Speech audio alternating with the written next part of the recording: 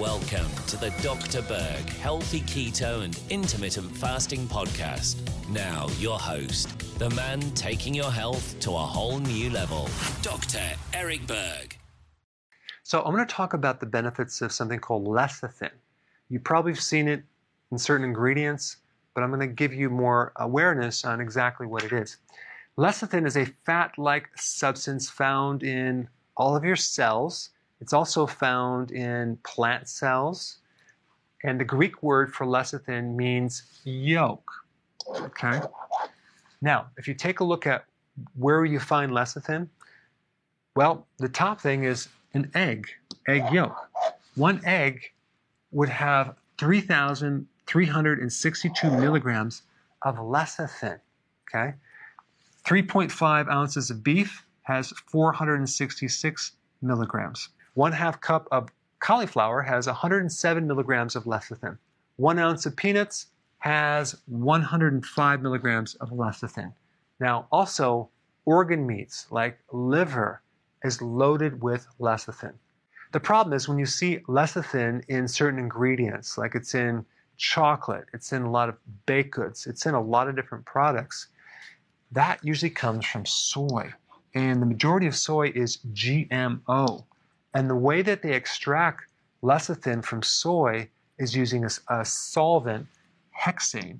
I am not going to recommend that you get your lecithin from soy products. If you did happen to buy an ingredient that said soy lecithin, at the very minimum, make sure that it's organic soy, and then that way you know at least it's not going to be GMO. But lecithin is a component part of all of your cell membranes as well as bile.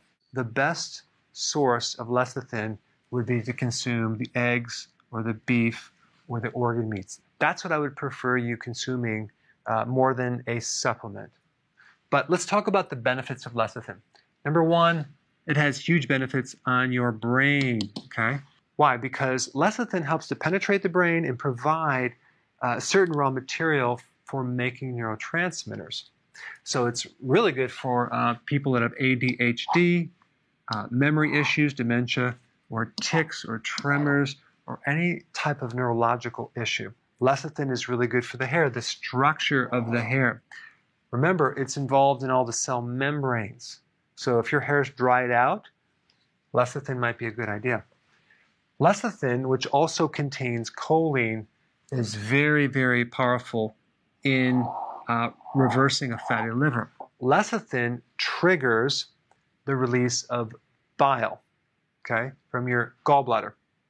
And when you have more bile, you will have more breakdown or digestion of fat in your liver. Because bile helps regulate bacteria, and it ensures that bacteria doesn't overgrow, especially in the wrong place, like your small intestine, lecithin, because it triggers bile, is really good for SIBO, okay, small intestinal bacterial overgrowth.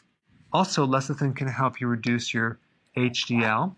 It can increase sperm count, improve fertility, so it's good for reproduction. It's really good for your skin if you have acne or psoriasis. Lecithin is involved in your lungs, okay, your ability to exchange oxygen.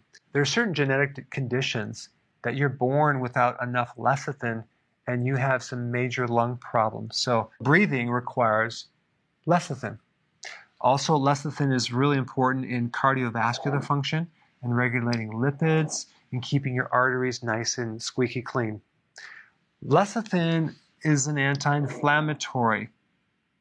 And because lecithin triggers bile, it helps reduce the risk factor of gallstones.